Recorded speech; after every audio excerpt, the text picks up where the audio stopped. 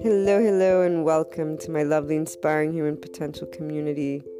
To everyone tuning in, before we get started on today's topic, that is in pursuit of those keys to inner growth and following your heart to the life of an entrepreneur, and to much more that I talk about, guide about, from the podcast to the blog to other online presences which are known to those who continuously tune in. Special announcement: Anchor has allowed finally that listener support button, which means the world for everything that I pursue and wanting to share, and for those who are looking to support the inspiring human potential mission, its purpose, and anyone who believes in general in inspiring human potential, because that's one of those amazing things we can do, and the online world has brought us to be able and do connect, support, and together we will achieve that harmony worldwide. So if you wish to contribute because the inner growth process mindset has contributed to your life, or because you believe in inspiring the world through these different means, please do so. Thank you so much for doing so. And as always, you can reach out if you want to collaborate, if you want to share your story, if you have a personal development process mindset, something that can contribute to others in their unlocking of their untapped, unlimited potential. Reach out to me. The blog, luna12780.com, has my email in the About section. And let's move on to today's topic.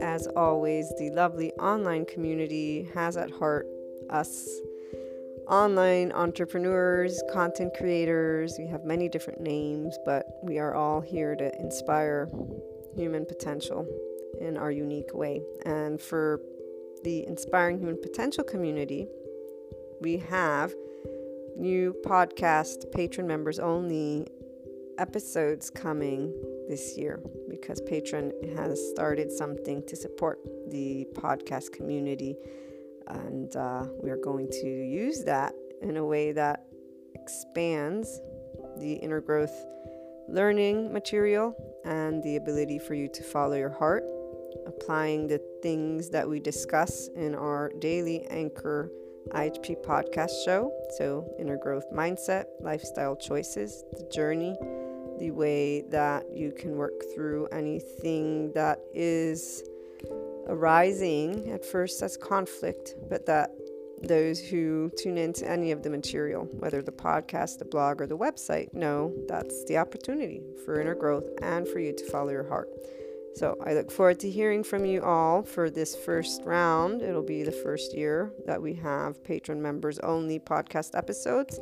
With your feedback, I'm sure we will continue to improve and expand all the material that is meant to inspire your higher human potential. I look forward to you joining us.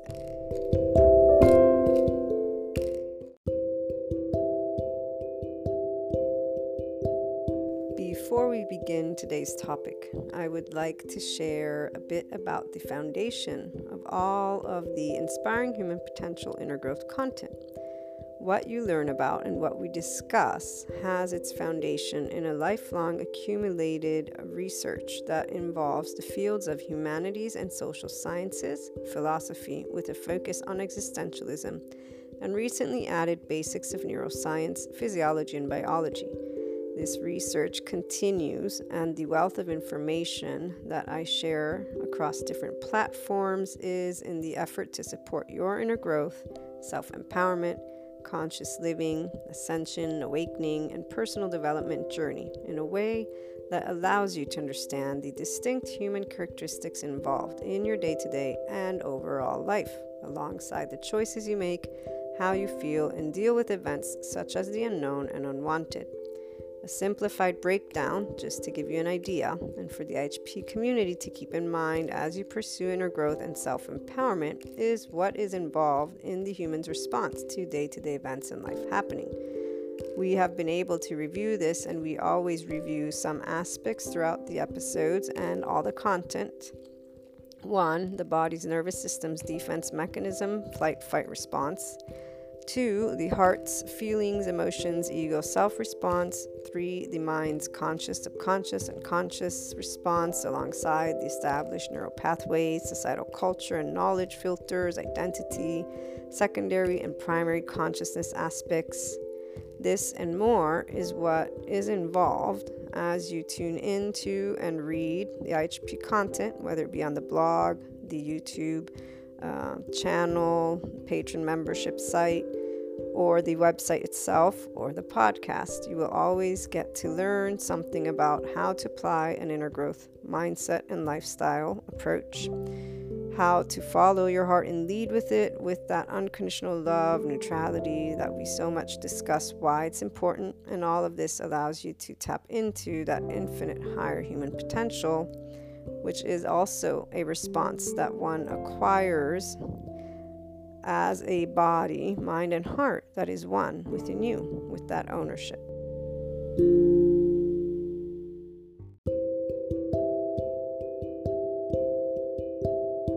So, from the last couple episodes, we have been talking about different elements, the emotional elements particularly, that are very much connected to our body. So the body elements, and then when it comes to the unknown of life and human elements, that would also be inclusive. The regular listeners know that these are coined terms. I think I can say coined or labeled terms for the inner growth journey. So those human elements are lovely past, culture, anything that deals with societal culture norms, psychological situations as well, such as knowing, we all have trauma, we all experience moments of disappointment, and with the body element, actually, we now have a very integral, important part to understand the function and the importance of body. So our body is the core. Essentially, the delta waves, if you recall, that I gave you a list, it was either 2 days or 3 days ago, of the waves that are the brain wavelengths. So delta waves are the habits and programming, and it's connected to our autonomous nervous system, because our nervous system is what leads us to be at ease and or in that defense state. And really, the human nervous system is always in a defense state because you are a conscious being. Conscious means you are aware of being, existing. And since we also have secondary consciousness, the part that you think, and you begin thinking at a certain point in your human journey, all of us, are actually a rational brain hemisphere, remember, begins developing from 3 years on. Before that, only our emotional brain hemisphere is developing. That's the seat of our flight-fight, and we are organized in a way to defend ourselves. So human habits that get labeled, this is a second layer. The first layer of that quote-unquote label, such as a narcissist, beneath that label is an infant, is a human who adopted behavior, adopted a way to protect themselves, and really was not given secure attachment. They were not given support to regulate in-depth emotions such as pain, hurt, fear.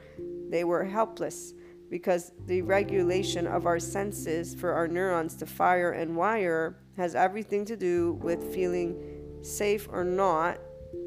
Regulation helps a body process emotions. Now, even a secure attachment individual has trauma because we are our own individual. And that means you are already, your body is an intelligence that is ensuring you will survive the worst case circumstances.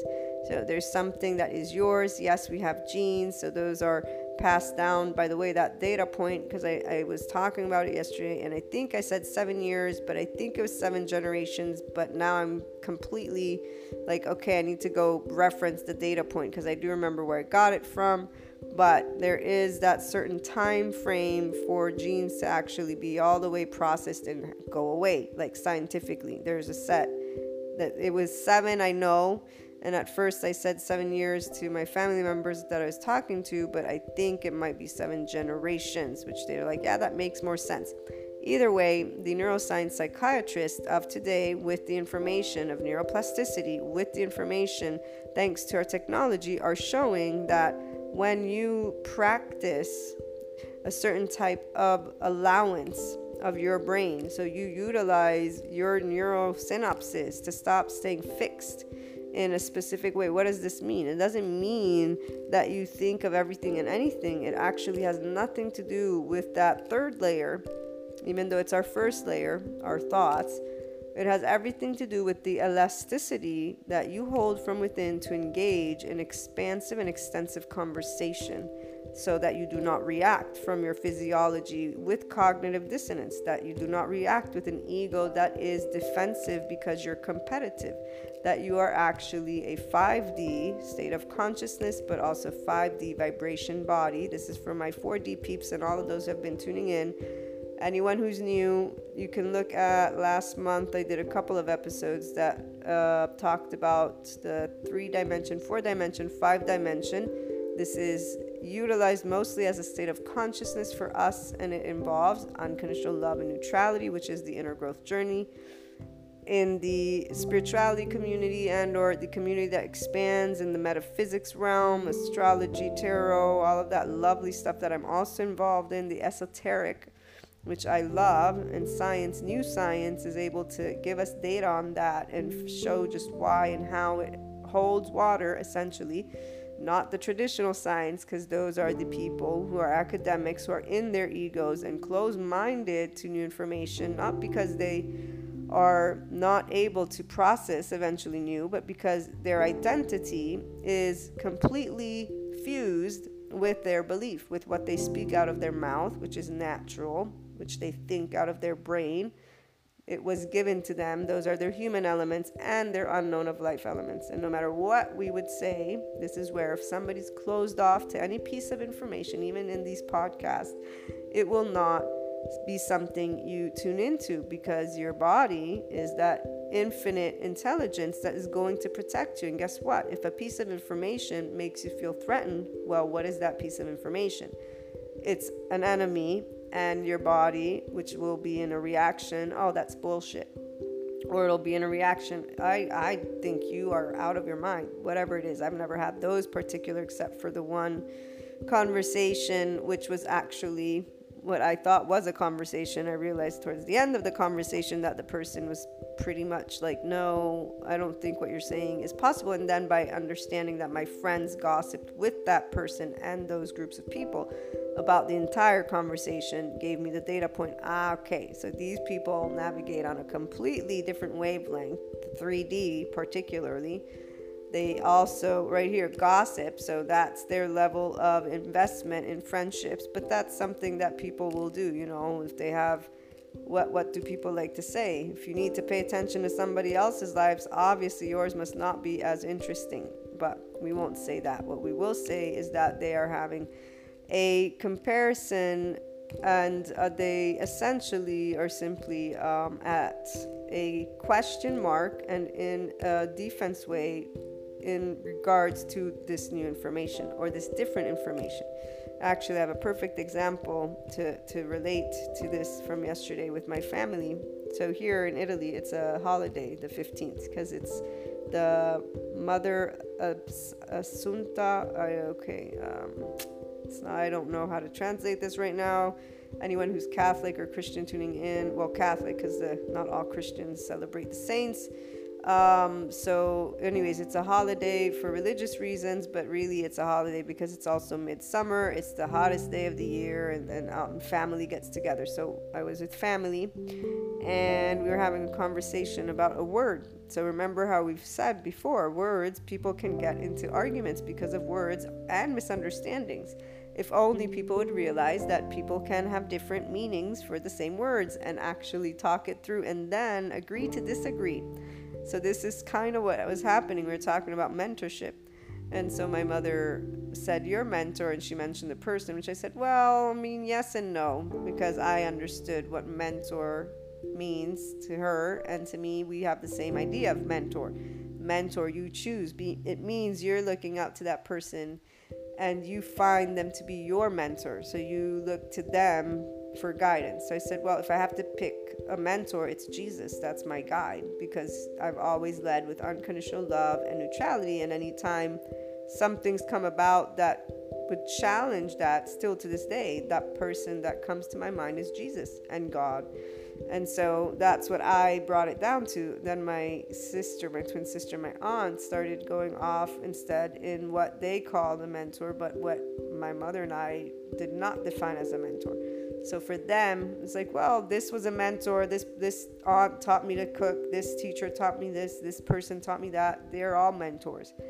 And we were having this conversation for about an hour, half an hour. At a certain point I said, well, let's take a dictionary. So we got the dictionary and we read the meaning, and we still continued this debate. And so finally I said, why don't we just agree that you and Tina see it that way, Mom and I see it this way, and let's move on from this. And none of them really wanted to settle. No, we have to figure it out, because there's a definition and we're talking about it. And that's the part that I'm trying to say here. Right here is a perfect example of cognitive dissonance, if you will, in a lighter version, because nobody's getting angry. But there's ego involved, there's identity involved, and there's a group of people who are talking about something who are clearly not on the same page. And the willingness to allow that to be is not something that was given with like, yeah, okay, it's true. We do obviously have different interpretations of this one word, and we are experiencing it in different ways. It's okay. Now, there wasn't the competitiveness either, because that's where it would have gotten aggressive. Those people who debate and then they start getting angry at each other, and then they start insulting, which, by the way, has happened to me before. And this is why the particular person, it was interesting that my mother mentioned, is the very person that when this happened, I was shocked beyond me. It was shocking because the insulting, if you insult anyone, doesn't matter what you're talking about, obviously you are not able to accept that people can have different opinions. And that is not mentor to me. That is not a person who is a leader. A leader understands that people have their own place. So a leader, a true leader, a 5D empowered leader, not a leader that's holding power because they want their ego to feel good, because they're leading so that they can say, I'm a leader.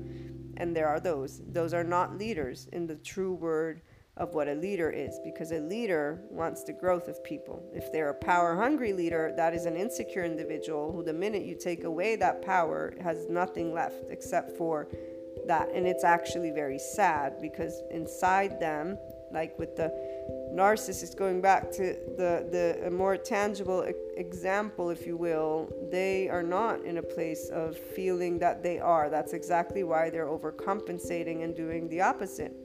And this is why, when you're breaking everything down within neuroscience and understanding that the sense of self, the ego, is a wiring.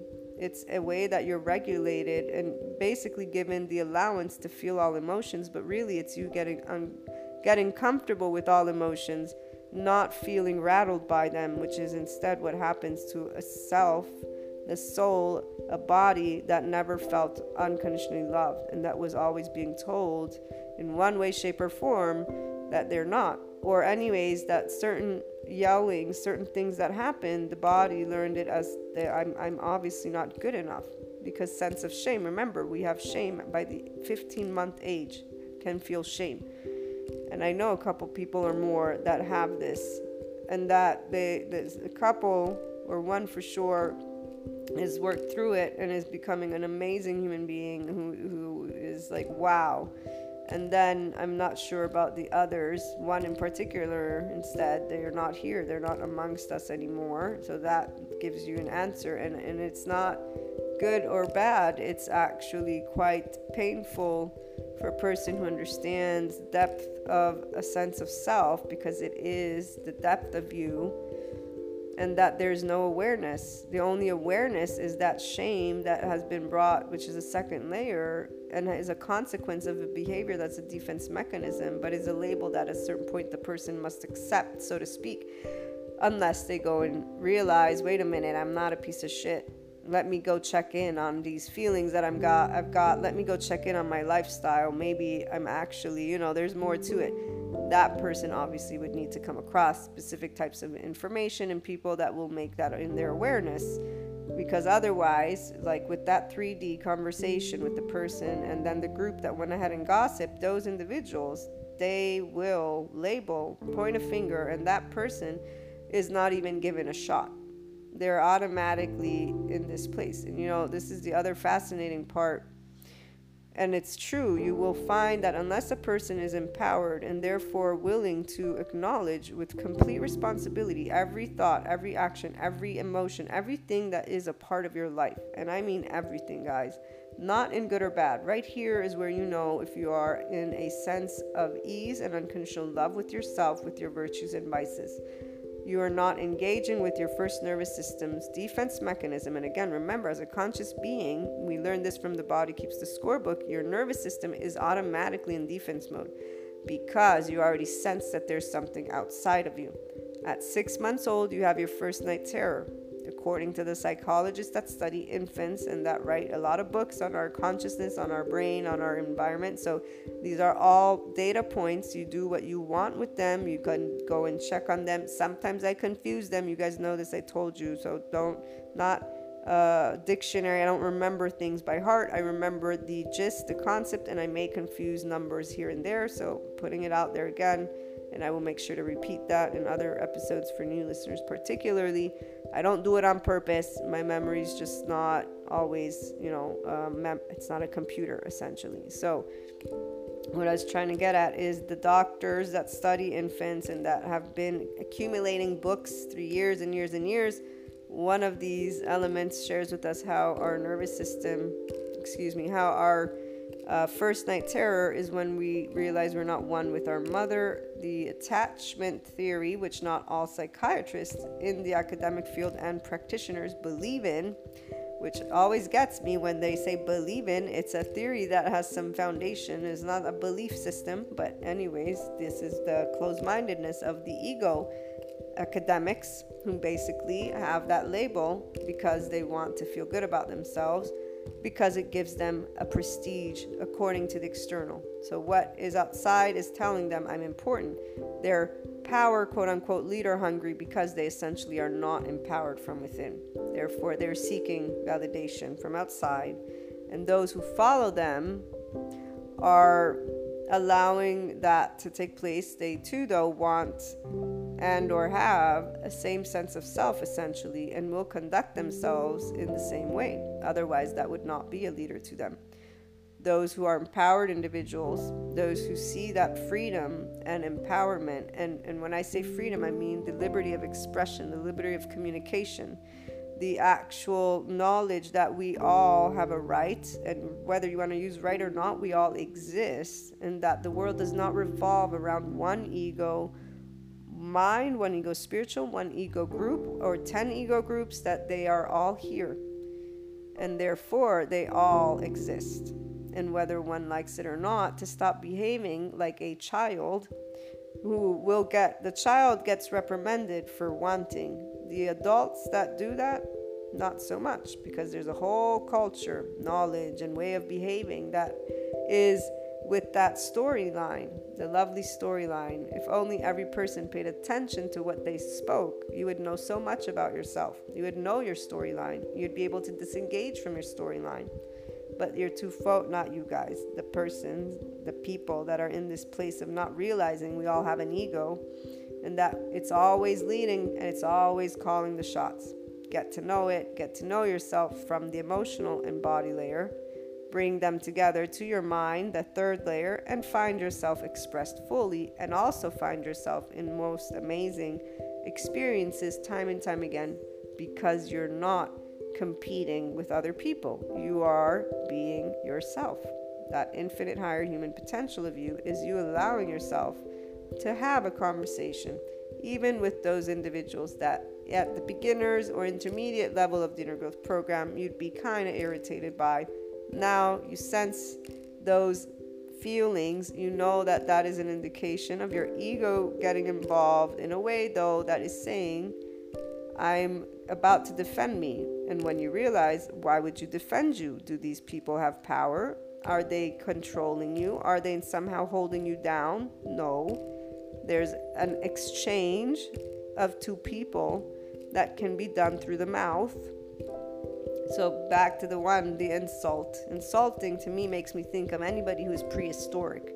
So anyone who wants to talk about us being civilized but wants to be able and behave that way should take a second look at what they're speaking. Because at that point, it's better to say, this is who I am. I associate to this type of human. This is who I'm going to be. And this is what I'm going to bring forth. If you remember, for those who tuned in, the one adult that I had a conversation with those friends. This was a second night, and this is when I found out they had gossiped about me and that conversation, and that apparently I was the one who didn't know what the other person was saying, even though prison was never mentioned. But hey, I guess that's just me and words.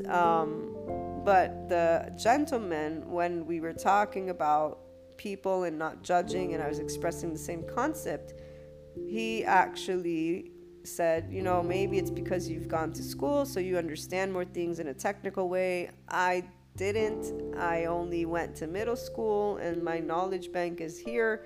And at the end of the day, I resonate with what I was raised to believe and what I was raised. This is when somebody is accepting who they are and allowing also another person to be.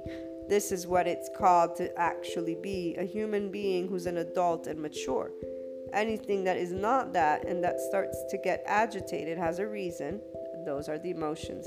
Today we're talking about transmuting emotions such as grief, so that you may grow, so that you may let go. And essentially it's about creating that relationship with the body, heart, and mind as a 5D individual. So with unconditional love, with that compassion that our human physiology feels when you are centered. What does this mean? Those who are new, they haven't heard the breakdown. Compassion, one of the courses that I'm taking, and I still have to finish the last module, a master class on self-compassion and compassion with neuroscience, psychiatrists, psychologists. They help people who have trauma, who have abuse, who have self-shame, loathing, all these things. Narcissism is one of the topics of my other course that I'm taking with the same group. So I'm getting to learn a lot about the body element and share it with the Inner Growth Journey for the people who tune in and that are on this journey. The ability to feel compassion involves the insula, the amygdala, the whatever junction, the part of the PJT, PTJ. For any new listener, if you listened to last week, it's a long word. I always forget it. But it's the something junction, pre or pro, and a long word junction. And this is where we can relate to other people from that part. So these are parts of the brain that light up and that all need to be involved if you're going to feel compassion. So the PTJ or JTP, no, it's P. It starts with a P, and it's PTJ probably. That is where you relate to another person. So if you're relating to them only because you've gone through something, that's actually not you in complete compassion, because it's based on self, meaning I can relate to you because I understand because you went through something. Now, it's also true that all people want to relate, and not, let's remember, once you are an empowered you're not involved in that all people. When I say all people, I mean the ones who are not able. So example, in my family setting, the fact that we're not able to say, let's agree to disagree, is an indication of when sociologists say people, it's in their DNA to want to relate to others, to want to be around others. And this is where the first nervous system's response, societal engagement. When the ego feels threatened, to feel threatened means you feel insecure and you're looking outside of you, as the existentialists have pointed out. You're not going to define you, because if you define you, then you take the responsibility of defining the entire human species. This is the best simplified version. All of you who are regular listeners know the decision, the opportunity you have. You can keep doing the ego with societal engagement, and now you at least have a breakdown that allows you to understand why you get triggered And you can work with those triggers, because those who stay in the intermediate level of the inner growth program will continue to choose to keep things in twos. Continue to choose, well, no, if 95% of the human species says that the sky is blue, then I must say the sky is blue, because that is obviously the way. Those who say 5%, no, it doesn't have to be, we're not going around telling other people, hey, guess what, you're a follower, I'm a leader. The person who's trying to prove a point like that, it's like and I don't want to be mean, I don't have nothing against the flat earthers, I don't know them personally. What I do know is ego, and I know that those people all linked and connected to this person who is their leader, because they all resonated with wanting to be different in some way, shape, or form. And obviously the presentation of the information that was given to them was enough to make them feel that the earth is flat, and they've chosen to go down that path.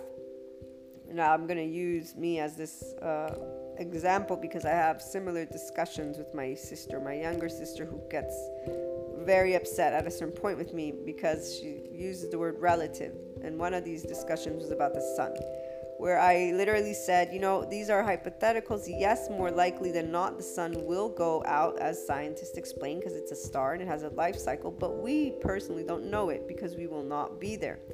And so we had this lengthy, conversation that eventually led to almost a debate, and then we just dropped it.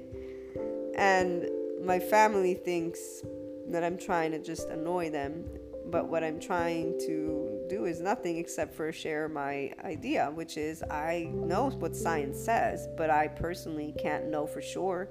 I'm not in the day the sun will go out.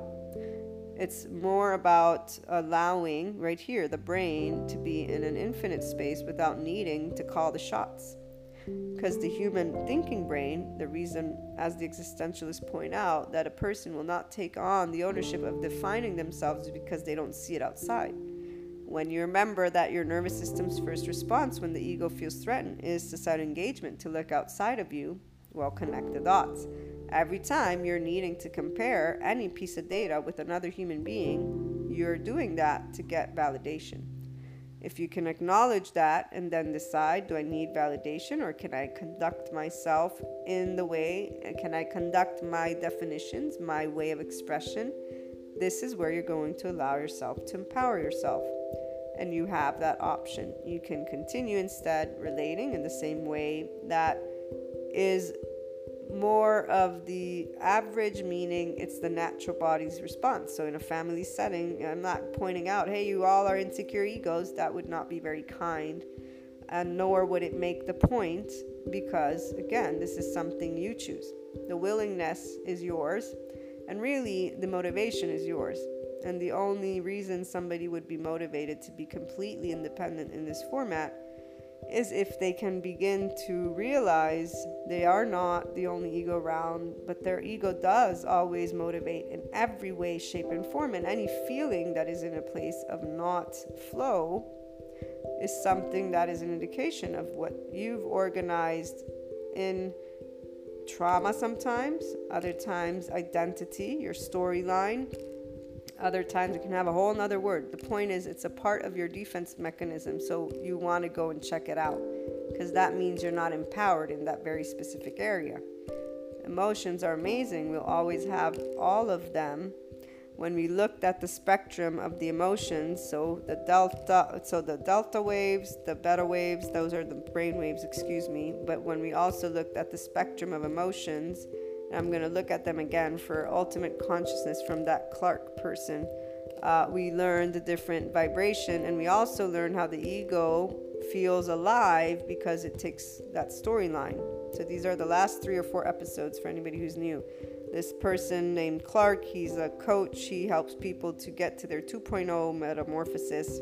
I definitely say I haven't watched all of his stuff, but I do enjoy the way he's presenting to somebody to become a version of you that you love, because he's integrating a lot of what's trending, but he's integrating it with the same humbleness. Like, this is what can work, and this is why, and here's the science, and here's the law, like the law of attraction, manifestation. He breaks all that stuff down and gives you the subconscious and consciousness, and so it's really, I think you guys will like, for those who are also doing the inner growth journey, for sure. And so emotions, when they're not in a state of ease, your body's not in a state of compassion. Back to finishing that. Compassion, the last part of the brain that is a part of this centeredness, is the prefrontal cortex, which is where you take in the information, and then from here you take it in and you also evaluate what you can or can't do. So if you are in any way, shape, or form thinking of a give and take, you're not in compassion, because when you're relating, you are relating with your ego. So this means it's not that it's you being selfish, but it's you being able to relate because you've been through it. And in fact, people that do that, they tend to give their ideas, their opinion, their way to another person. For those who are seeking that from them, the majority will find 90% of that matches. The little part of them that may not match only surfaces when they feel misunderstood. Because right here, the sociologists, psychologists, and as we've pointed out, the existentialists say people like to be in group. That makes you feel safe. Your body's first response when the ego feels threatened is societal engagement. At 6 months old, when you realize that you are not one with your mother, this is the same month that the attachment theory, when they explain, this is when an infant knows they need a caregiver.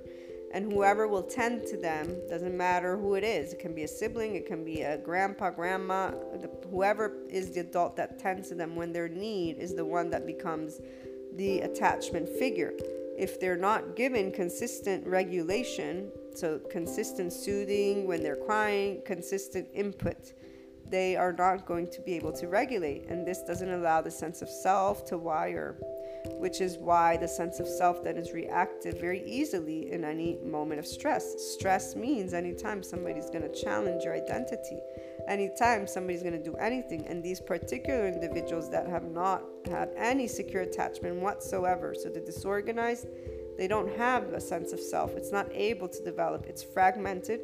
Their actual brain development, their short attention span, they are not engaged in long-term anything because it's not fulfilling, because they're shut down by the way, the heart and the gut. They're not tuned in there. They develop addictive behaviors. It can be drugs, it can be alcohol, it can be toxic relationships, it can be seeking out the next thrill, it can be workaholic. People who are in this space would know. You know when you're fulfilled and you know when you're not. You know if you pay attention enough and think of your past, if there's something that is a repeat that is giving you a level of highs and lows. Now, it's only if you're looking at it with neutrality towards yourself and life that you will see this. If you're looking at it with the ego, so you're personalizing it already, that's where you might be getting like, no. And that's when we deny things to ourselves. It's not that we deny as much as we're not removing ourselves from the being so close up in it kind of thing. And so if you're able to just take a step back and say, okay, wait a minute, let me look at all these events in my life with neutrality. This is where, because you're not defending already, you're not comparing. This is the transcendent function that Carl Jung speaks of, and he says this is how people make leaps of consciousness. A leap of consciousness is nothing but you enabling yourself to think beyond what you initially were thinking. It does not mean you negate anything. This is important to share because the minute somebody has an identity with who you are, that storyline, and then you're evaluating it to negate it, you're going to feel a conflict. It's because it's like you telling yourself, oh, this isn't good. This is the same reason why a person has trauma in the first place. This isn't good. And you weren't then hugged. And so you weren't regulated to know. The environment is very important of what input the caregiver gives you. Being able to scold, but then allow the infant, the child, to know they are loved is that sweet spot that no parent will ever get necessarily perfect, but that if that is done, this creates the secure attachment, which is why, as the psychiatrists point out, even secure attachment individuals have trauma. Trauma is energy that is stored.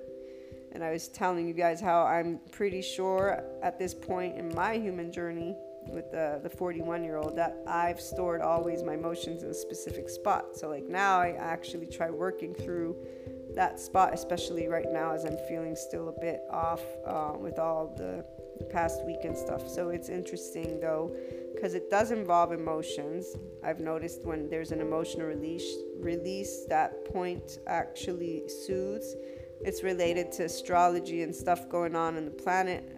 I've told you guys this too, so it's fascinating on that aspect, the cellular energetic aspect.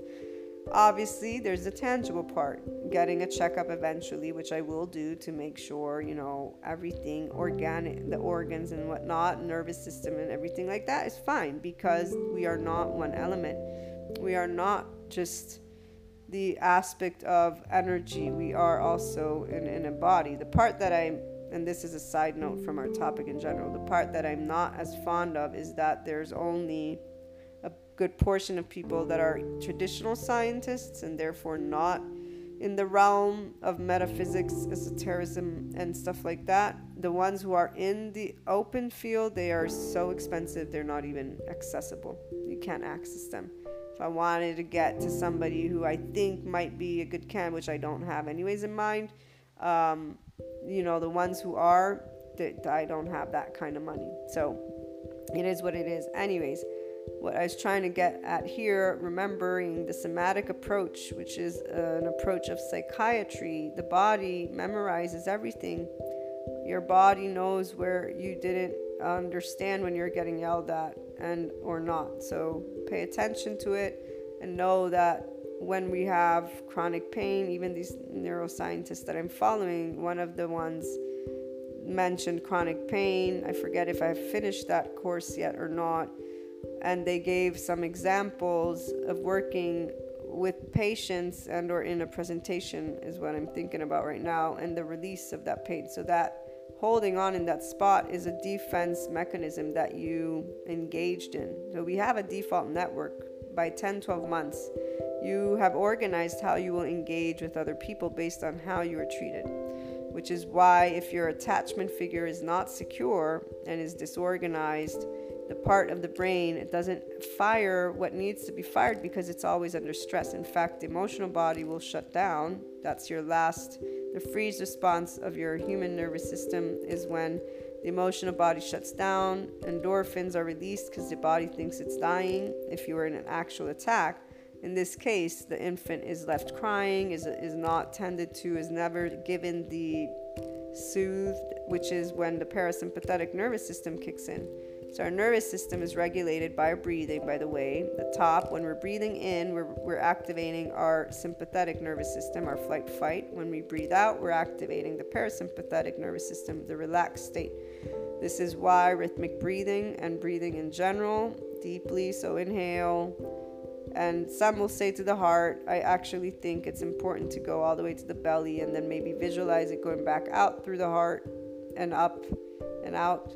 And the nose is what my younger sister is saying is actually more ideal. But anyways, breathing in 4 seconds if you want and exhaling 6 seconds. It was what I learned from an executive coach who trains people to hack their physiology. Really, you're simply allowing your nervous system to be in a specific rhythm, which is what will bring you soothe or relax you and get your chemistry in a specific place. But obviously here, the environment, for example, we have our own bodies, we have our own way of assimilating stress, we have our own maybe deficiencies or not of like for me, magnesium and potassium is what's been helping me.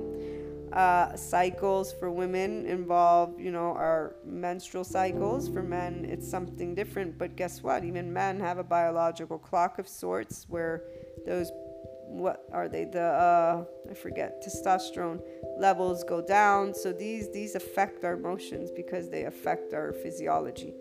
And we don't always know all of that, right? Which is why it's beautiful to be able and find out, and it would be beautiful if they'd be able to break it down. We do the best we can, and I know I do, to help you gain some information and then go off and start doing your own stuff so that you can understand if you're inclined to be interested in learning all these elements. Because for sure we do know how important, right, vitamins are. So we do know certain aspects, but I don't see people always understanding just how this impacts your emotional state. And that sometimes, like even the panic attacks, for example, I'm pretty sure at this point they relate to maybe deficiencies in these magnesium, potassium, or other elements. I haven't been able to get that type of information yet because I don't want to be given a medicine that then is bad for my liver, for example. I want a holistic approach. And that's where I was telling you guys, the ones who I see are maybe available to do this are inaccessible financially speaking. The other ones don't even listen to you. You talk to them about anything esoteric, metaphysical, whatever, they're out. So putting that to the side, our emotions and our hormones, it's all connected. Your day-to-day, just keeping all of these things in mind is important, because that essentially to me is the person who is still tuning in right now, and the regular listeners are interested in having that type of relationship with your body. But really, when we think of emotions and grief and letting go and going with the flow, moving on, it's all going to happen at the level of your thinking brain.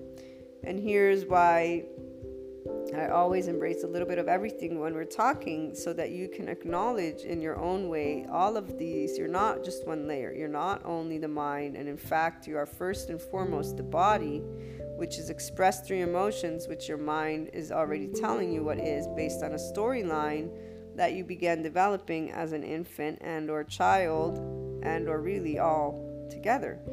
Your body, though, has been a participant from the get-go. And the body gets ignored in that it stores your hurt, and that hurt is where there was not a regulation. You were not given an input that helped you to process it. The neuroscientists give a very good example. Neuroscientists, psychiatrists, not all of them are neuroscientists. Psychiatrists, psychologists, one of them, the example they gave was, let's say a child gets hurt. They go to the hospital. The parent sits through that moment with the child, and that's helping the child to process the emotion of sadness, the emotion of grief, the emotion of fear. It's interesting, I asked my niece, we were talking about something, I think I mentioned this to you, but we were talking about her blood test. She said, yeah, and they even found that I have cholesterol, and she's pointing something out, and my sister's like, yes, but it's fine, and she's like, no, but anyways, I interjected and said, but let me hear, does this scare you, this information? Are you afraid? Is that why you're presenting? And my niece was like, well, yeah, actually. And then I went on to share, guess what? Even grown-ups get scared, like me, and I shared a little bit to say it's natural, but remember that this information can be helpful. Don't take it with fear. Let it help you to learn how to treat your body and or eat and things like that, but to create a relationship with our health that is not in fear. This is where the medical practice, unfortunately, has not done that. We might begin to see that with the new practitioners. Again, if you haven't seen Heal or E-Motion, watch them.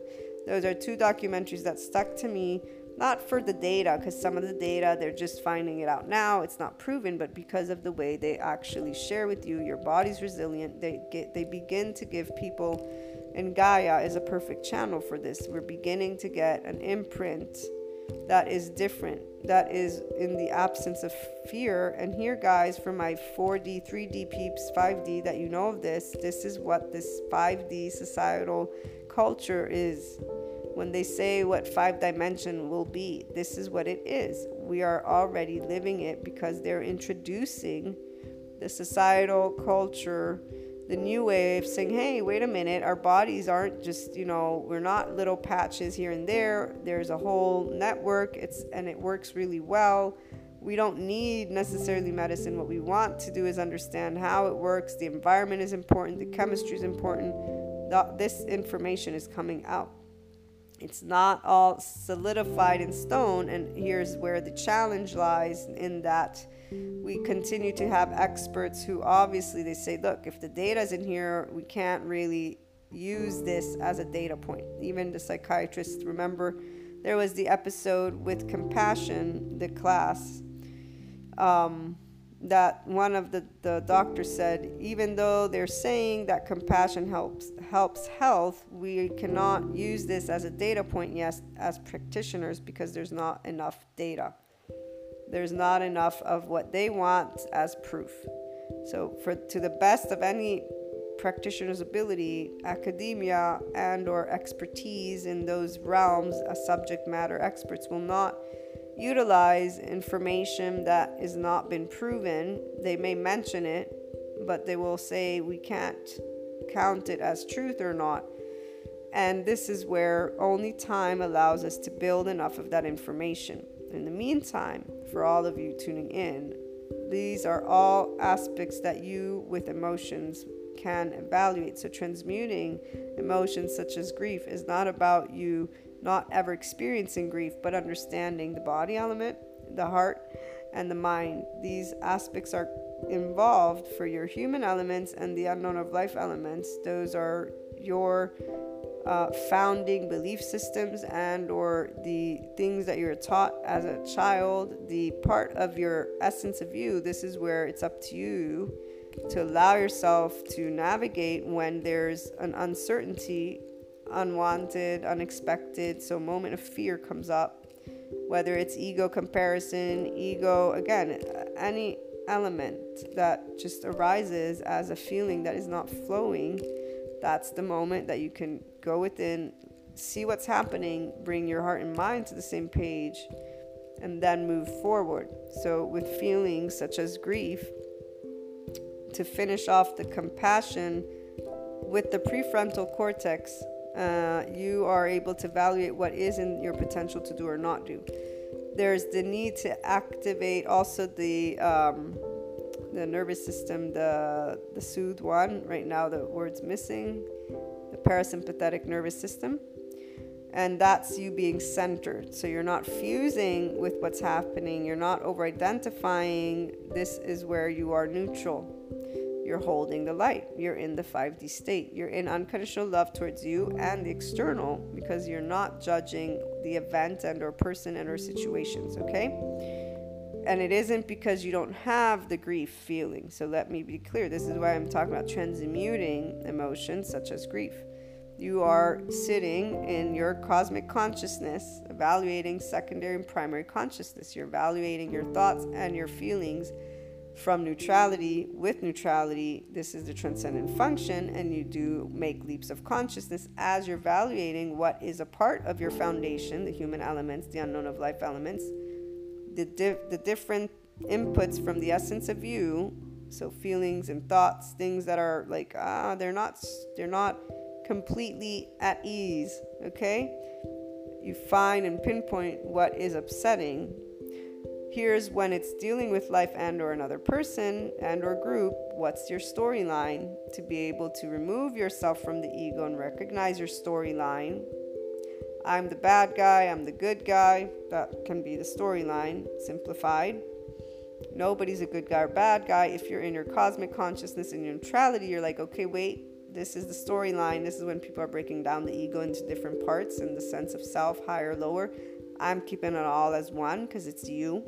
You're creating your secure attachment. You're allowing yourself to develop. This is the rewiring, that whatever course I've seen, rewire your brain. This is what you're doing because you're working with your neurosynapses. You're working with your nervous system. That's why you can work in that delta brainwave. I have no doubt about it.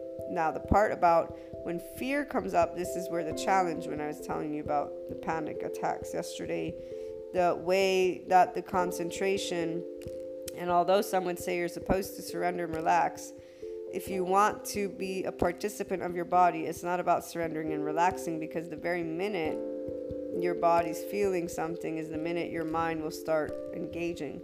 It's an actual initial mastery. So maybe it'll begin with control, but don't stay in the control. Learn the mastery and allow yourself to flow with what's coming up, and then to flow into the different boxes. So neutrality, because you'll also be able to maybe get upset and not be able, you will. There will be mixed emotions, mixed thoughts. So surrendering can give you a sense of relief, and this is where people will usually use their belief system. This is in the theta. This is when you praying to God, praying and talking to the angels, archangels, doing whatever it is, a ritual. That's the elements that soothe you and help you. But when you're going through emotions, and you're wanting to achieve the 5D state, so full empowerment of ego self, you're never really choosing to disengage.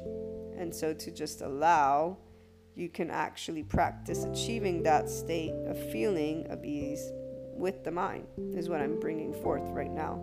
And this is where it's about accepting that emotion with neutrality and the event and or the situation.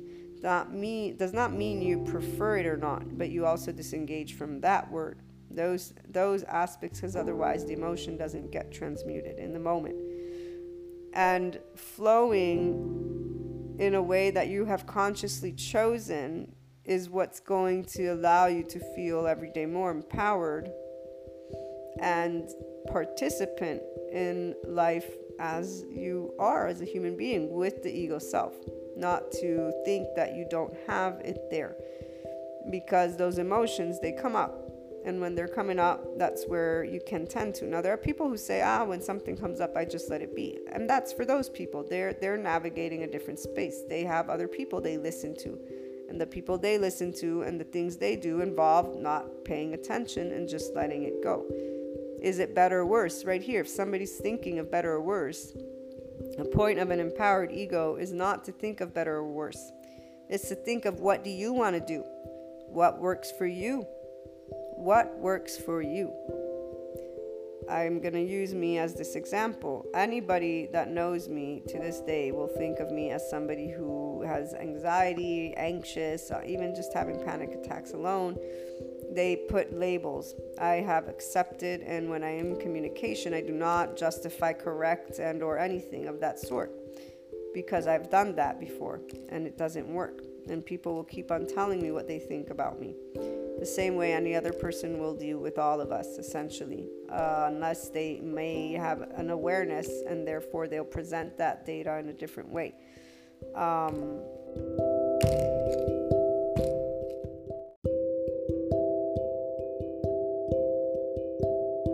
But putting all that to the side, the point is, from within me, I don't judge myself with those words. These are not words that I actually hold. I have to accept. And while other people would say this is a disconnect from the external, and that therefore I'm being unrealistic, those are people who are allowing other people to define them. And they're okay with that. Those are individuals who are utilizing, in fact, their societal engagement nervous system's response to tell their own ego who their ego is. I use words to use words, but remember, we are learning for you to be yourself. It's about inner growth. I'm trying to create a different relationship with the ego self and break it down to you so that you may understand it from the body element to the heart element to the mind element. But essentially, the goal here is for you to be able and simply be you. And so being you doesn't mean that somebody has a right to label you if you don't agree with it. What coexistence means is accepting at a certain point that no matter how you tell somebody, stop telling me what you think I am, because I've told you a million times what I am, you just let it go. Because you acknowledge that there's a reason. And my acknowledgement is the world loves to function, doesn't love, but it functions in duality. And because the individual's immediate response when the ego feels threatened is societal engagement, they've taken whoever their leaders are, whoever, those parameters, those definitions are, and said, no, it has to be this way, or it has to be some way where we all come together and agree. So transitioning to the family yesterday experience, to me, that clearly in that circumstance, one, my mother and I have a similar way of seeing the word mentor in practical life day to day, independently from the definition, because even in reading the definition, to me, it still is somebody that you choose, that advises you, and that you look up to, and or, yes, you take away from them, and you think of leading life in a way that they lead life. My sister and my aunt, on the other hand, think of it as anything that you're learning from somebody. That's a mentor. So your grandma, grandpa, ma, everyone, okay? Everyone that you can think that you've learned something from. Essentially, they read it and they said, but this is what the mentor is.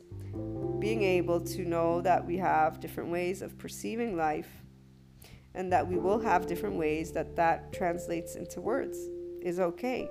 for the empowered ego person. This is that 5D state of consciousness that they talk about when they say people will allow people to be their unique spark.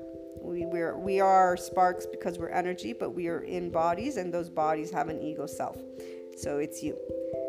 The minute you can allow yourself to be at ease and you understand that those words that are being used exist because that's the interpretation of other people, but you are disengaging from utilizing them to define you, that's the minute you are entering the impartiality of the inner growth program that we talk about. Because you're aware that that means what that person is saying, but you acknowledge within you the essence of you has a different expression. I would never use a word like that it doesn't match what I feel of me. I know when I had the anxiety, when I was in that place of stress, I acknowledge it. I was around 18 when I acknowledged, okay, I want to work on this feeling because it doesn't serve me. And ever since then, I've been in a place of flow. With participation, though. So here, the mind and being able to use it. This is the one place with anybody who's in the spirituality realm and or even the human realm that will talk about overthinking. I completely would go on a different level because the beauty of thought and evaluation, the prefrontal cortex is the where we think. Our brains evolve. The human evolution of consciousness is through the brain, guys. It's being able to use. So the neuroplasticity is showing how we can always learn. Well, guess what? I began by telling you it's about practicing allowing your neuroreceptors to fire and rewire. It's really about allowing information to be something that you take in, not because of fear, but because you are assimilating something new. You're experiencing an exchange. Emotions are always involved because ego is always involved. So before you'll be able to be in this place with exchanges and see with family, for me personally, I tell you all the time, I'm still working with the neutrality. And they're going to be my greatest practice. Thanks to them, I'm going to get to practice every day. Every day, every time there's anything that is a discussion, I'm going to get to practice what we talk about because I'm aware. It's you choosing to be aware of your body, the emotions, and the mind, and then to choose to transcend. So you transmute emotions such as grief, upset, anger, because you're choosing to acknowledge, wait a minute, ego, we're not being threatened. We're exchanging information. Our identity is not only, these societal norms or those societal norms. You're not staying in the labels of the 3D or the 4D. Okay, you are allowing those to be words that you acknowledge and that are part of your journey because that organizes information for you. It organizes it. The beauty of words is they have a vibration too. The beauty of words is they're studying how it affects our health, how it affects our brain. So here, when the psychiatrist, the reason she said we have to leave this data point to the side for now is because it's something that the scientists are looking into, how words affect our health and our brain. And if you just think of the experiment with water and cells and plants, I think it was, when you speak kindly, they flourish, they grow. Emotions and words matter. So this is where, let's go back to the sense of shame. The 15-month-old who starts having shame and who reacts to kindness with disgust, and therefore is most likely going to be a person who may have traits that are considered mean. Another thing I had a discussion with yesterday, which was very fascinating because this was with my twin sister who keeps on saying, I think we're saying the same thing, and presenting to me things where I'm like, no, we're not saying the same thing because I would not use this word. I'll share this. So example, we were talking about the sense of shame, and I said, the word mean should not be applied because this is the very reason these same individuals are not able to see any light. They're labeled mean. They're labeled that they're not doing something kind. Therefore, even if somebody says, I can help you, why would you help me? I'm a monster. I'm mean. This is who I am.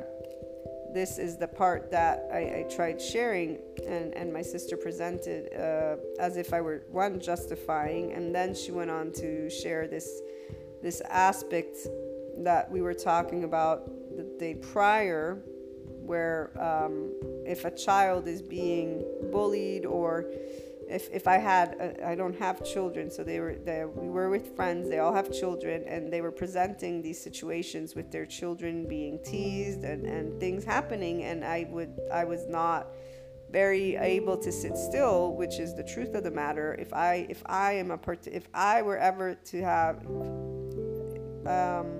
witness a child being mistreated, I would not be able to sit patiently and talk through something. Essentially, what I was presenting was I would go beat up all of those parents. I would not even think of it twice. Like, there's no negotiation. And so my sister's presenting this to me and saying, you're talking about not being evil, and you're talking about shame, and yet here you were presenting the other day that if you had a child or whatever and you were in that circumstance, you would not be able to sit back and allow certain things to happen calmly. And I said, this is where I have never said I am against anything. The biggest misconception by people in general, at least for me, and I don't know about you guys, but when I'm presenting something where I'm explaining, a human being isn't evil. This is what's happening within them. Their ego, their insecurity, the hurt. And so the way to respond is not by expressing more hurt. Otherwise, you're just doing the same emotion. You're just doing the same cycle. It's to allow something to transcend, to transmute. It is about being able to deal with emotion and to be able and be in a different state of emotion. But your mind is always going to be participant as your body. So this is where people think the same way with the person who was gossiping. To finish up that cycle, especially for those who don't know the story, the reason why I understood that my friends had gossiped with this other person about the situation was because that event, when we ended, where this man said, I understand that for you, people aren't evil, but for me, and prison is something that exists. And I said, well, of course prison exists. That's a system. We have a system to protect ourselves. And my two friends, which are the friends of the other people, said, oh, so you do agree with the prison system? And I'm like, well, I think it can be improved, but of course people are going to go to jail. You can't keep them all around, until they can coexist peacefully and not be a danger. And in the car later, they disclosed, if you had said this at that one conversation, this person wouldn't have thought of you as somebody who is off. And they had thought of me as being off, meaning like, wow, they all thought that I was saying, when I said I don't judge people, that I was saying to not imprison. Even though I have a lot to say about prisons, again, they're not perfect in any way, shape, or form. That's not the way that you get people to be back into society, actually. If we want, they're branded. Let's talk about that, right? But my point was, there's a whole miscommunication based on a word. Nobody presented what was happening to me of these two people who are my friends. The other people aren't. But I hadn't said anything about prison or not prison. I had simply said I'm not judging a human being. I'm not casting a stone on the heart of a human being. The heart of a human being is what people judge when they're labeling somebody. To me, those are two different things, personally. So the part of justifying is a misunderstanding, very common for me. But really, the truth is, if somebody does something that is unkind, they are a hurt person. They are not somebody who is in society and a part of it well.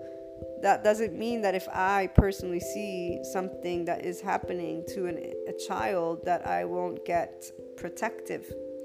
That's why it's interesting always.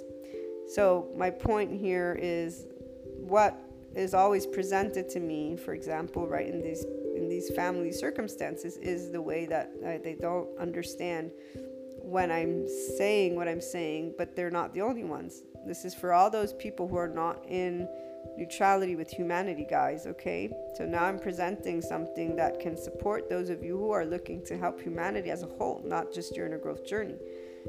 When it comes to being able to create a planet that has more love than hurt, it is about knowing that those who hurt the most are essentially hurt people. This has nothing to do with you in your personal life making choices. So that's what I told my sister. I said, I never said I wouldn't go and beat somebody up. If I'm seeing a kid, do I think I could do? I don't know. But all I do know is if I think of children being upset and I could not as a parent sit back calmly as I've seen these parents talk about things. I would be one of those very overprotective parents, and I would not back down at all. Like, I'd be all over that. So it's very much something that I don't judge right here. If you're judging your ways, that's where you're not allowing yourself to find a ideal way to coexist. Do I feel that this reaction would be No, it's not coexisting at all. In fact, it's completely not coexisting. It's completely overreacting in a defensive way. That is what I will say. It's me saying I'm going to come out and defend. And that's the point. Emotions that are that strong from a certain place, if we can acknowledge what they really are, we can start creating a relationship with it. You don't identify with it, you don't label it, you don't fuse with it, you acknowledge the naming of it. I get overprotective. I'm a protective person of the people I love. And I don't have these circumstances because I don't put myself in them. This is where when people put themselves in certain situations, it's like, why? Why would you do that to yourself? So let's move on to other emotions and other areas, and being able to go with the flow and grow from things and let go. So letting go is about you not holding on to emotions that create a certain type of feeling. It's actually about you allowing yourself to know what that is. So with compassion towards you and the external, you will be able to do that. You go through a life event and emotions coming up. Milo, I was very sad. One could say that I grieved for Milo, my cat. And let me read to you the definition of grief. So for now, I have Google Dictionary open, even though on the Inner Growth Word of the Day, I'm sure I had the Merriam-Webster Dictionary. But grief, a noun, it means intense sorrow, especially caused by someone's death. Or informal, it's trouble or annoyance. We were too tired to cause any grief. Okay. Grief, defined by this other dictionary, is mental or emotional suffering or distress caused by loss or regret. When we talked about compassion when I was taking the Master Series, remember there was the episode where they talked about suffering and how it's a class. I keep calling them episodes, but I shouldn't. They're modules and classes. They talked about how suffering is caused when you're over-identifying and fusing with the problem. So being in compassion means that you are still participating with your prefrontal cortex, so you know what you can and can't do.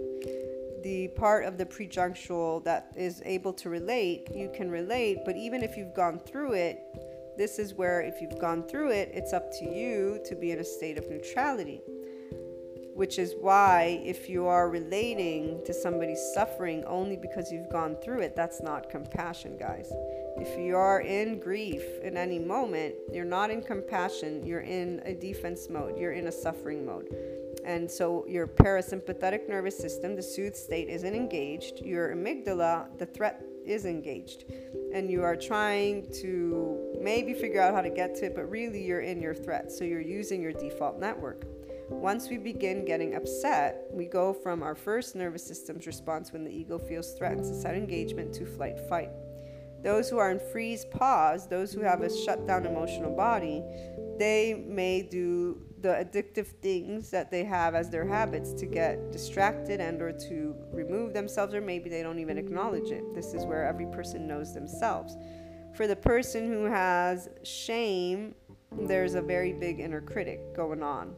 And so their grief is actually sitting there, not going to guilt, which we have healthy and unhealthy guilt. So once you're able to be sad about something and allow yourself to start processing it, so you name the emotion, it's sadness, it's grief, and then you start moving away from that, okay? There's a process to achieve compassion and or staying compassion, and this is where it's neutrality and unconditional love. It will always be for you and the external, whether it be a person and or the life event that took place. So there's always a two. This is that duality Those who stay within societal engagement will continue to look for those that can help them through it. And that is a state that you stay in. This does not mean you do not navigate the 5D state of consciousness. You can if you're not casting stones, if you're moving forward, if you're not in the storyline, you're achieving the empowered ego self. But the emotion of grief will continue to be felt that depth if you're not now working with the body element. Once you get the mind and heart in harmony, once you get to be the essence of you, once you get to start expressing vices and virtues without being upset at those who point out to you something that is not yours for you. As I gave you that example, the words that are still used, I do not identify with any of them. None. I do not argue about it because I have acknowledged that this is what the others see, and that is okay. What do I pay attention to? My body. And I pay attention to processing my emotions. Another side note to give you this example. So this part where I was sharing yesterday, even with my family, what's happening and whatnot, they all have the same things to say. You assimilate stress, you assimilate emotions, which is what other people also will come and say, that you are accumulating, okay? And they're making their thoughts present because they know me, so they're saying what they know about me. An empowered individual allows people to express those things and does not argue, not debate. But there's also another element, that what is being spoken is not law, is not your truth. Meaning you already know yourself. You already know what you're processing. You already know what you're going through, and you know exactly where you are at. With complete ownership, this is empowered ego self. What this means is those words don't affect you because essentially they are not yours. You take in what is being said. If there is any room that resonates, you're like, that might be something that is part of why and what I'm dealing with. But it's already been elaborated and chosen and decided. What I mean by this is that information is not telling you what you're going through. You have no fear because you know what you are going through. This is the 5D state. There's no fear. That's why the external, whether it be a person or life, you're not surrendering to anything that's helping. You're not, even when I pray, when I have my things that I do with my candles, my intent, manifestation, I do it with different, it's with participation. I am participating with the infinite knowledge that is present. I feel it, I'm there, I'm with it, we are one. It is not because I need the external to give me something. I am where I want to be. That's when you are in this 5D place. You're where you want to be. Meaning you're living from the heart. You're living what you always wanted to live. It has everything to do with your day-to-day. And it has everything to do with the way others will present this. The power of now, the law of attraction, manifestation. They present it to you with other things in mind. I'm presenting it to you with your ego self, with the ability to say, this is you being yourself. And here's the human elements and the unknown life elements and the essence of you elements, and we keep on going. And here's what it looks like when you're sitting down with family and they're getting on your case about something, because your ego, yourself, that heart is at that center. It's the same place where those who have had abuse and or trauma, like excessive, right, have the block. And it's not really a block, but they don't tune in because the body's not safe. So the minute kindness is presented is the minute that's a threat, because as the infant needed that, wanted it, didn't get it, the infant learned to defend. And when shame began to come about, because obviously if you're not being tended to, you're not only not being regulated, but you're probably also being talked to in a certain way, or you're witnessing things. You're not in a safe environment. You're not in a loving environment, so you don't believe that can ever happen, and your body doesn't either.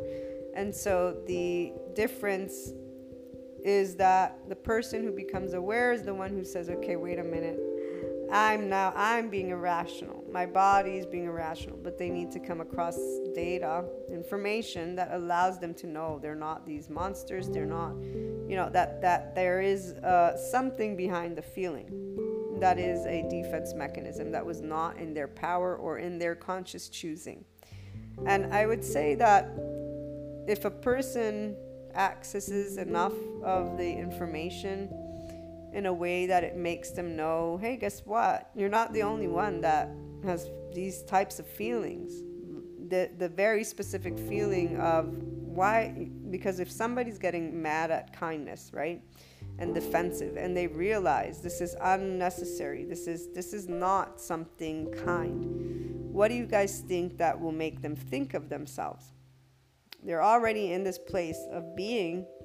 Then they recognize they're having a feeling that is the opposite of, oh, I'm so happy you're so kind to me, but it's like, oh, I want to kill you, or maybe not that, but it's a feeling of I'm not happy. What you're doing is like making me upset, because they don't relate to themselves as the infant, because maybe they haven't come across the psychiatrist that has presented to them shame in this way. Maybe even if they're presented to it, they still will have that storyline. They now have an identity. There are people that want to stay lone wolves because they've decided that's their identity. And as Clark explains, this is 2 podcast episodes ago, I think is when I mentioned it, the ego gets hooked on the storyline.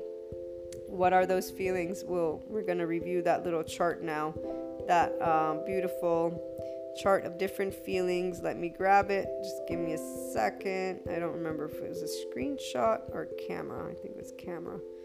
Nope, it wasn't camera. Okay, guys, I've got it. Here it is. Here it is. Just need to open it. Open. So we have suffering. Okay, when the body's contracted or expanded, or the mind. Suffering is all the way at the bottom, and then getting by. So we begin with red, orange, yellow, and then we get to the green. And so fear state. Suffering and getting by. Getting by is when we have fear. Fear is a 100. So these are hertz. This is vibration or heat for sure. It has something to do with that. Grief is 75. Apathy is 50. Guilt is 30. Shame is 20. So when you're in a fear state, this is what you vibe, okay? And desire, anger, pride, courage, those all go above fear, but they're not in a love state yet. They're in flow, but they're not pure Tao or ultimate consciousness. Okay, so ultimate consciousness is in the purple. Pure Tao is between light purple and blue, and then flow is from blue green. Okay. And if you guys ever want the screenshot, just let me know. I'll send it to you, or I'll send you the video link to his video. So between fear and love, we have desire, anger, pride, courage. These are all elements that the ego has as it's living the storyline. Neutrality is 250. From neutrality, you get to willingness, which is 310. Then acceptance, 350, then reason, 400, and then we get to love, which is 500. Above love is joy, 540, peace, 600, enlightenment, 700 plus. And that is when you are in expanded ultimate consciousness. When you pursue inner growth, following your heart, everything I'm talking to you about, this is what you can eventually achieve. It is about getting to the advanced place of the inner growth program and beyond. And it is all about you being able to work through, for example, feelings of shame, grief, apathy, guilt, desire, anger, pride, courage with neutrality. Because you're allowing yourself to sit in transcendent function, acknowledge where the ego, the self of you, is at with these elements. Now, remembering also that the emotions continue to exist, because here's that part. It's one thing if you're a monk and you're living in a monastery and you're living a specific life, and some people want that. Other people like to engage with people and be into the day-to-day. Even though I don't want to make necessarily new friends, it's not because I don't want to, I don't have the time. You know, it's all about me having to learn about what other masks somebody's wearing, not wearing. It's just a lot of time that I don't have. The day that I will have that time, I'll go around making friends all over the place. But the reality is there's a lot of misunderstandings that take place, and these misunderstandings with new people especially is unnecessary, since I already have the people that I have in my life and still have plenty of grief that can happen, and that has actually taken place, if I have to use a word, although right here I don't experience it that way. Why don't I experience grief that way? Because I am always in that enlightenment and love place, guys. Even as I went through moments like with Milo, what did I tell you when I shared with you the first time the story? The minute Milo went missing, I knew I was going to be working through sadness, which can be equal to grief, the way it is, because it's deep sorrow, sadness, and attachment. This is from that spiritual community that talks about attachment, but even enlightenment in the monks, they talk about letting go of attachment. And so I knew immediately that that is the emotion I would be going through. And it didn't take me, just because I knew that I'd be okay with it. This is the part of you being able to know to be human is amazing. The feelings, they're not in a feeling of suffering if your nervous system and you are in compassion. And that's why I broke down to the physiology of compassion, because I'm trying to share with you the body element and say, guess what? You can feel compassion now that you know what it involves, physiologically speaking. And remember, what did my mom say? Well, what if people don't want to experience compassion? And her mind, though, is navigating to people thinking of humanity as some evil species that is selfish and does harm and all these other storylines. That's why the thought of what if people don't want to feel compassion? But if you remember, or basically if you acknowledge that feeling compassion brings your body to be in an expanded state, it brings your consciousness, it brings your mind to be able and be open to information. So this is, again, the message here is always all of the Inspiring Human Potential podcast episodes, all of the content within our Growth in Mind is about inspiring and giving you the tools to access your infinite higher human potential. And that involves the ego self that is wired in a very specific way since the moment you're an infant. Yesterday I didn't get to talk a lot about reassurance because it was very off day for the regular listeners. I think you could tell I had to rush off because I was not able to concentrate any longer. Reassurance is a feeling of safety. It's a feeling of oneness. It's that very feeling that people talk about when they talk about source and yada yada yada. And I'm presenting to you the way that this is accessible to you through the neuroscience, psychiatry. That's even all you need. But you're not only your nervous system. You're not only a mechanism. Because the part about letting go, it's about remembering that those memories stay. It doesn't matter what you'll use and how much of it you will remember accurately. What stays is what affected you. It's in your explicit memory. And your implicit memory memorized the hurt, which means it's going to come up again and again and again. And if you want to allow yourself to be in a different place, that's why you want to transmute these emotions, because our body, it picks up on hurt, not because we have to suffer, but because your body is going to always make sure you survive the worst case circumstances. From the body keeps the scorebook, and the body means the nervous system and our brain. That defense mechanism of our body, the nervous system, and looking to societal engagement is because the ego self began existing already.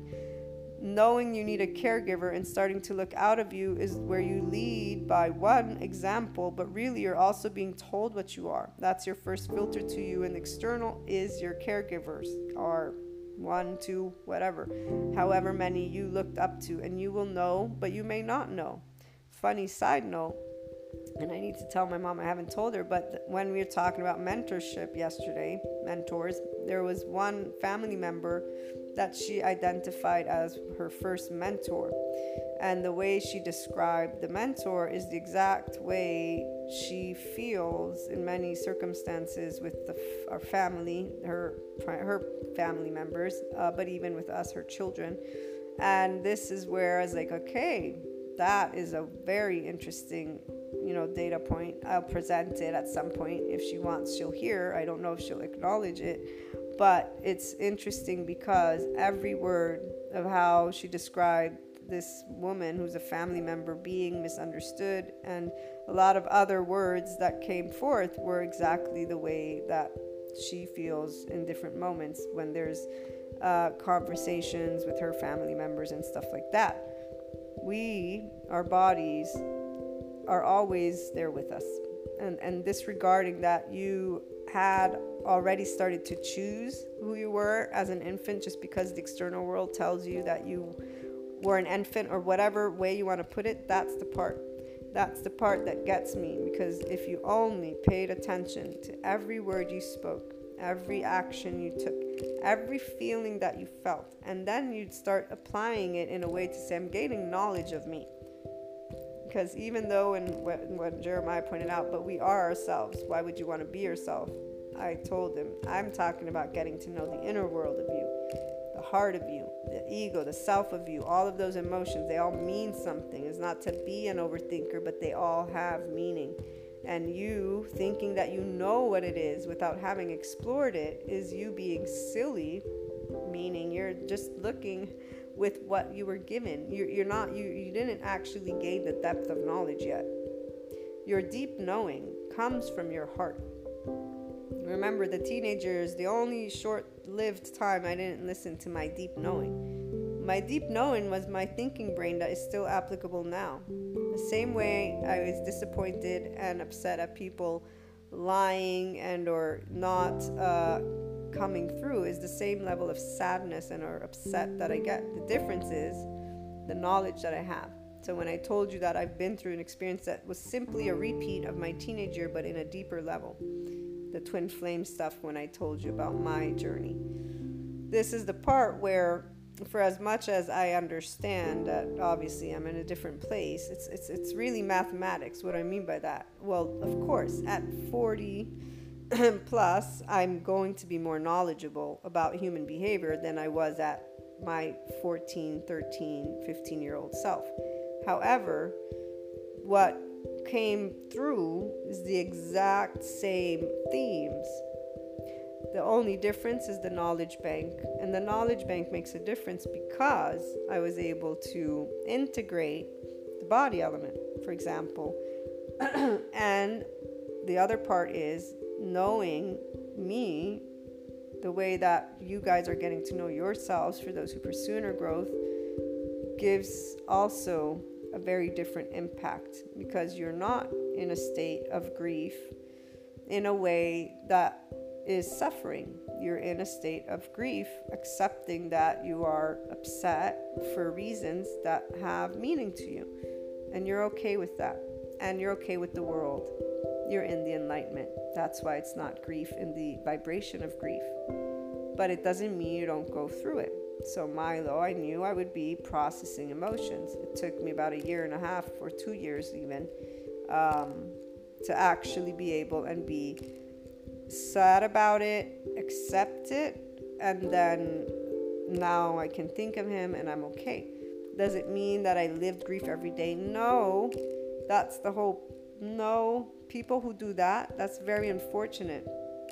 That's fusing their identity with an event, and they're living, their ego's living that suffering, okay? And in fact, this is sad because I think there are some people I know that that's what they're doing. They're reliving grief over and over and over again because their neural pathways, they've decided to embrace a specific storyline, which was already a part of their foundation though. And now they're doing it to themselves instead of disengaging. As the neuroscience psychiatrist experts, they talk about shame, because I'm taking a class on shame, and then there's the compassion one, but it's in the shame one that they're talking about the inner critic and how challenging it is for a person who has shame to disengage from the inner critic, but how it's possible. That's why they explain how you achieve compassion physiologically, because this is what helps these individuals to start acknowledging they're not alone. They're not some mean monster human being or whatever it is that their inner critic is saying, but they have to give them the technical part first, because they immediately react to kindness with this disgust. As I was saying before, if somebody feels certain feelings, I already see them having that label of another, oh, you're a narcissist, and I am a narcissist. See, this is what I am. Oh, I am a sociopath. I must be this because I'm feeling this right now. They're not acknowledging the body element, because the people that they're around don't present to them the body element. They just present to them the societal culture, that second layer.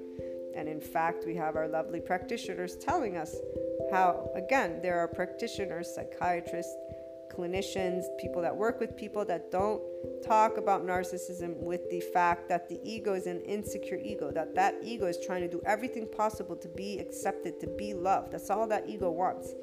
But they're doing it with narcissism and grandiosity. And the malignant narcissist is the one who's been in even more abusive situations because they are that desperate that they have. Well, I would say there's an aspect and an element of the way they're able to relate. What I mean by that is have the intelligence to know. So their emotional bodies shut down, and then they were having to get that creative to defend themselves, that they're able to read people, or maybe it was just a knack, because everybody has those unique traits.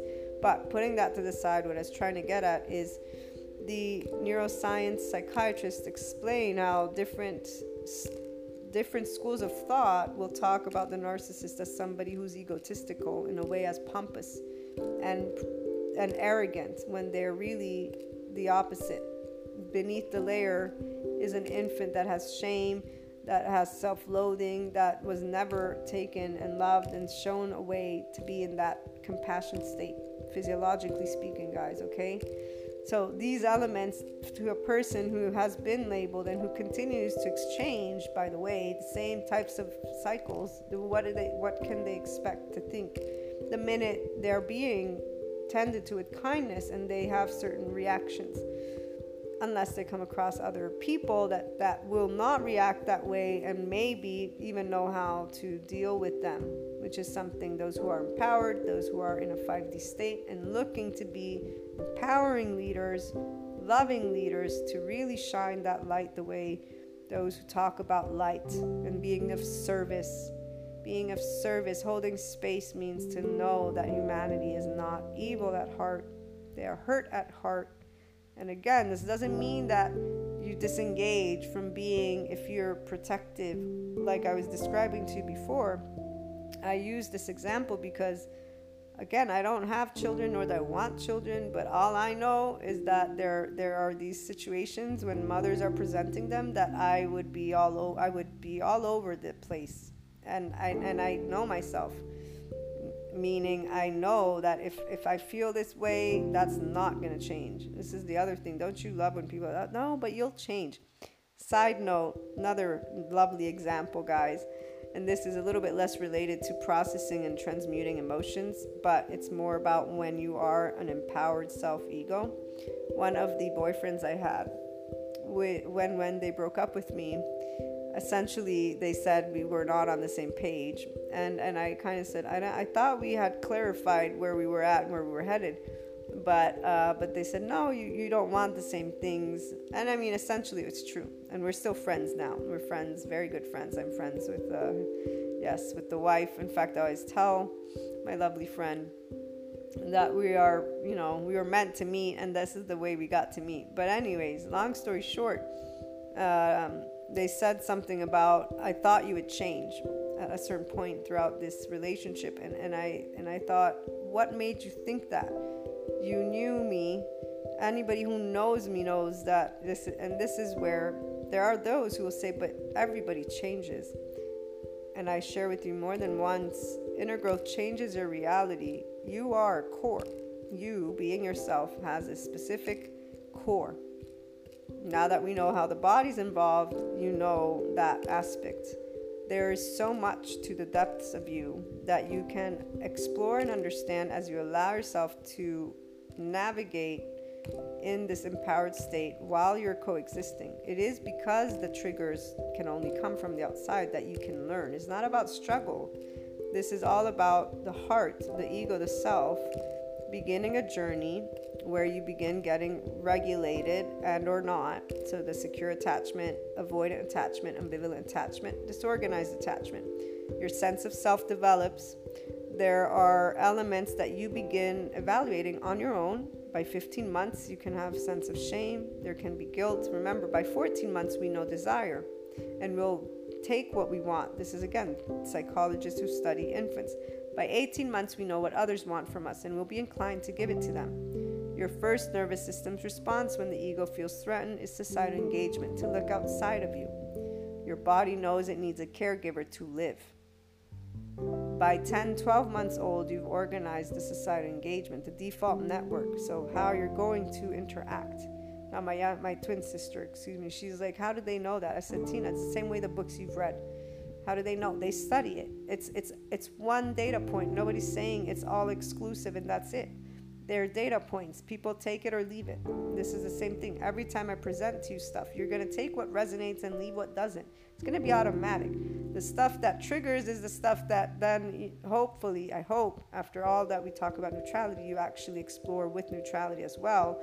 But obviously the trigger is where there's identity involved. This is something very important. In fact, anything that's triggered is very important for you to explore. But if you're going to explore it by criticizing, you're not actually exploring it. You're just reiterating what your belief is, which is fine, but to explore the feeling of why that initial cognitive dissonance, because that's when somebody's like, oh, that's not true. That's that initial cognitive dissonance. So you are identifying with that piece of information. I presented something completely different. It triggers. It's not to be agreeable. It's to actually, I'm saying, explore that, because that is something meaningful to you. And it doesn't have to be, I'm taking it out on you because you're the one who's saying something that is ridiculous. That's a focus on the external that has no effect on your life except for the same storyline. Pointing a finger. It's like with the whole flat earthers. Like I said, I have nothing against them. In fact, maybe one day I'll have a conversation with one of them if they'll want to, because I'll be curious to see how they came to actually believe this. I'm curious to see how they're, like, from their core in this place.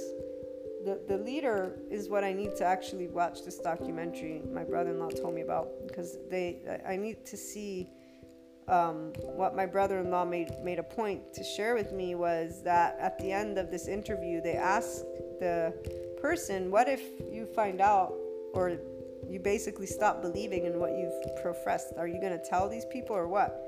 And I think they didn't have an answer for that, something along those lines. And I'm like, well, yeah, because he realizes, I think it's a he, that he's just made a whole bunch of people start believing something. They'd probably lynch him anyways. Even if he said, no, it's not true. They'd be like, you betrayed us or something. That's what happens when a leader does that. At the same time, that's also what happens when the people that are following might actually take that next step to their inner growth, because the person's like, well, sorry, I just made that up. Here's the truth, the earth is round, and then they have no longer the ability to keep believing it. It makes me think of this one person who was a leader in the spirituality community and who went the completely opposite route, and half of the people that followed them basically negated everything they had learned because they followed the leader. The other half said, no, wow, we believe in this. How could you betray this journey, this element, this part of what you know, like, and that was fascinating moment in time. But the beauty of the 5D is also this leadership of oneself. This is what is being established. It is more of an empowered ego self, having a relationship with emotions. The science is building up enough information to support a transformation in the way we talk about each other. So back to emotions, though, and transmuting all emotions, especially those that are in the place of grief, sadness. Okay, so being able to transmute them, it isn't about you not feeling them, as I pointed out with my experience with Milo. It's about you knowing, okay, of course I'm going to grieve, and then you're able to live those moments of sadness when they come up in enlightenment and or peace. You really start with the acceptance, neutrality, acceptance, and then you start looking to achieve peace with it. The enlightenment is also your choice. And what I mean by also is that some people may not think of aspects that are in a place of sadness with I'm going to be able to be enlightened. The enlightenment comes for the mind that loves to elaborate. So some people may not, right? So it happened, I'm able to let go of it easily. And that's great. For those people who can do that, that is really awesome. And all of you know your own bodies. So I know that for me to process an emotion, it will take time. I've seen people say they've processed something, but they really haven't.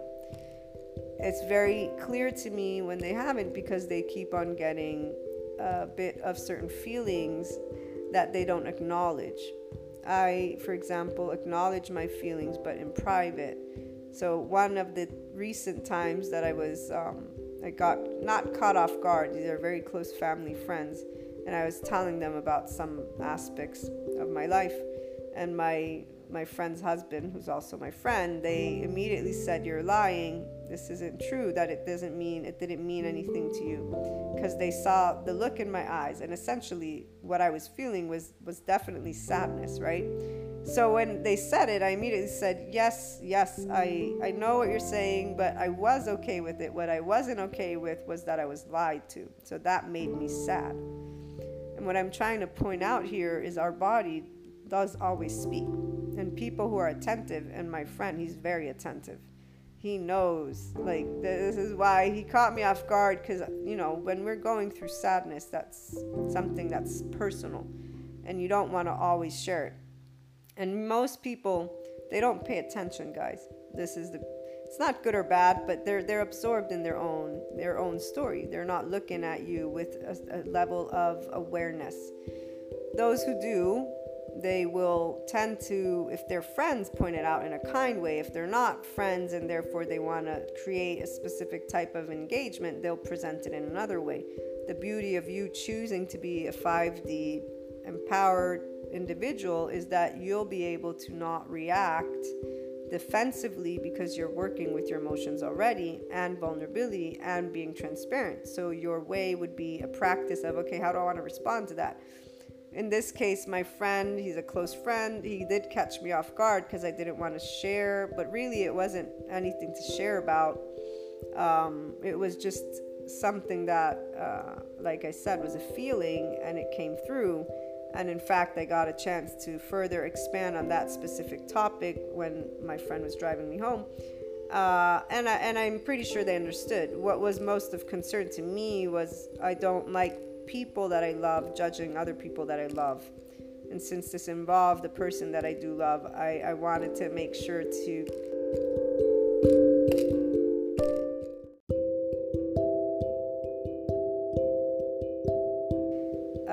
allow that person to not be seen in a certain light, because that's the whole point of people you love. You don't want them to be judging each other, and people will judge each other based on loving each other. And this is the beauty. The more you love, the more you'll get defensive. So here, the protective streak of me has no shame in saying, I will defend a family, a friend. I will do what I feel, and I will not say it was right or wrong. I'm not justifying to get defensive, but I'm accepting that that's how if I can protect, and I feel like protecting somebody, that I will.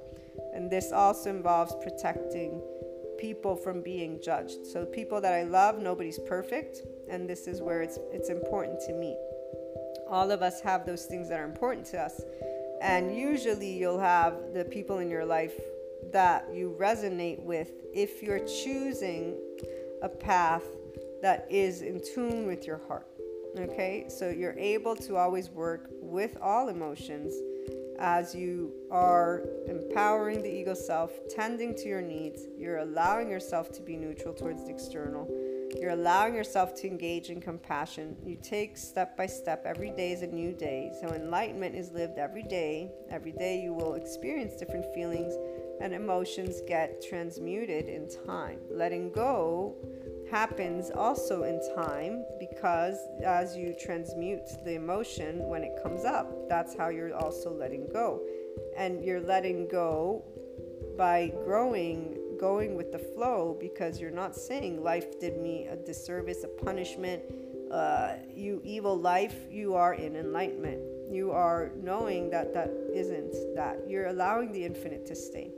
You're practicing to be in darkness without being afraid, and knowing that anything can happen, but you're not surrendering, where you are still in your body needing to pray, needing to have that, candle, or doing a specific ritual because you need to, because if you don't do it, then you have no hope. Here's the different relationship for those who will bring together the human and spiritual elements throughout the series that we will keep on doing. I'm starting to think about the new year, even though we're not there yet, but how I want to formulate our topics moving forward, because this year I used the inner growth word of the day. Next year I might start integrating I have a bunch of different types of tarot cards, and what I was thinking about is I might integrate and use a card of the day to choose the topic. So I'm just sharing randomly what I was thinking about, because I just, to create content. Content creators know what I'm talking about. There's always a little bit of planning that happens before the end of the year, because you want to ensure that things keep moving forward. I also I'm just going to let you know, I'm not sure yet. I either need to reduce the hours here, or I might start doing less, maybe 5 days a week, 3 days a week, the podcast. I haven't decided yet, but I will let you know. Just keep a note there. I'll be specific and let you know if I do choose to do that. But back to this conversation and the emotions. As you allow yourself to process emotions in this way of knowing that it is part of the body. So letting go doesn't mean you forget. And going with the flow doesn't mean you forget either. For those of you who want to be participants in that free will, in that part, you're always choosing. You're manifesting every second because you're participating to your thoughts and feelings. It's actually about embracing the array of emotions. You do not vibe grief, as I explained to you, because your body, you practice allowing your body to try and be in compassion and neutrality. This is going to be you on your own, with the breathing, with me. With other mechanisms. Other individuals have also tools and techniques and things that they can share with you, right? It is about you being able to take that with ownership and know that there isn't a one truth or not a truth. There are the things that you choose that resonate with you, and then you have exchanges with the external on those. The part where it's presenting to you, being able to accept if somebody tells you, well, I think you actually do hold on to a lot of suffering. One friend once told me something along those lines. They hoped that I would smile, and I kind of okay, I always smile, but I knew, because they're intuitive, they were sensing that I was going through stuff. The part that people use words that don't match what I'm feeling, like I shared with you before, my body does not feel grief that way. I'm going through a moment that I process, but it's not in a state of, oh, I'm so horribly upset at life. While when others will use those words, this is why even with my sister, the words are important, because they are an expression of what you are experiencing. And if I personally experience love in life, then there is no room for you to say certain things. But putting that aside, this is another example of an inner dialogue that essentially can take place, and that will take place for those who choose to start disengaging from societal culture, knowledge, anything that is information outside of you as your definers. And essentially you creatively, if you will, is what I wanted to say, allowing yourself to navigate that space. So again, you're choosing your flow. You're not with the flow surrendering to something. You're choosing, okay, I like to do this, or I do this because it gives me comfort. I do believe in this for this reason, this and that. And you're starting to elaborate on the way that you feel the emotions are, on how you're living them, on how you're consciously choosing to letting go of them, and then knowing that your memory bank is always there. This is why it's important to allow yourself to remember the things that did hurt. It isn't about them being your greatest teachers. It isn't about that struggle. That's people staying in the battle. The 5D is not battle. The 5D is, this is a part of me still. This is something that was in a sadness, was in an upset, I learned how to process such deep and beautiful emotions. I learned how to achieve enlightenment and be in a transcendent function in the very moment as I was experiencing something. I learned to work with the body and gain compassion. You can think of it technically, you can think of it spiritually, you can think of it in all of these ways because they're all a part of you. I wish I would have had somebody who's sharing with you all of the data points. For example, with the part of the body and compassion, and ego and self and grief, particularly in very deep moments, I wish I would have had the body element because that helps me to know how I'm able to physiologically bring myself to a specific state, guys, with the breathing and the thinking and the ability to remember not to fuse, not to attach, not to connect to in certain ways. And that's why I share with you all the data points. And even though I know for some of you it's repetitive, it's to help you remember the body element every time. So that way I'm in the back of your ear when you're going through maybe a moment, you're like, oh, wait a minute, I can apply compassion maybe. Let me go and do this. You start allowing yourself to transcend the storyline, to let go of being attached, to fuse with that label, with that stereotype, with that storyline, with whatever. Wait a minute, my body's involved. Am I going to let myself be contracted? Am I going to let myself vibe in this low shame or this state of feeling? Yes, it's here. But am I going to stay here when I know I can do different with my body, heart, and mind? And you can grow and go with the flow, and you do it your way, not some other person's way. So transmuting emotions such as grief, very possible. And I hope this helps all of you. As always, looking forward to hearing your thoughts and feedback. Calling in on Anchor, leave a voice message, sending you lots of love, lots of hugs, lots of smiles.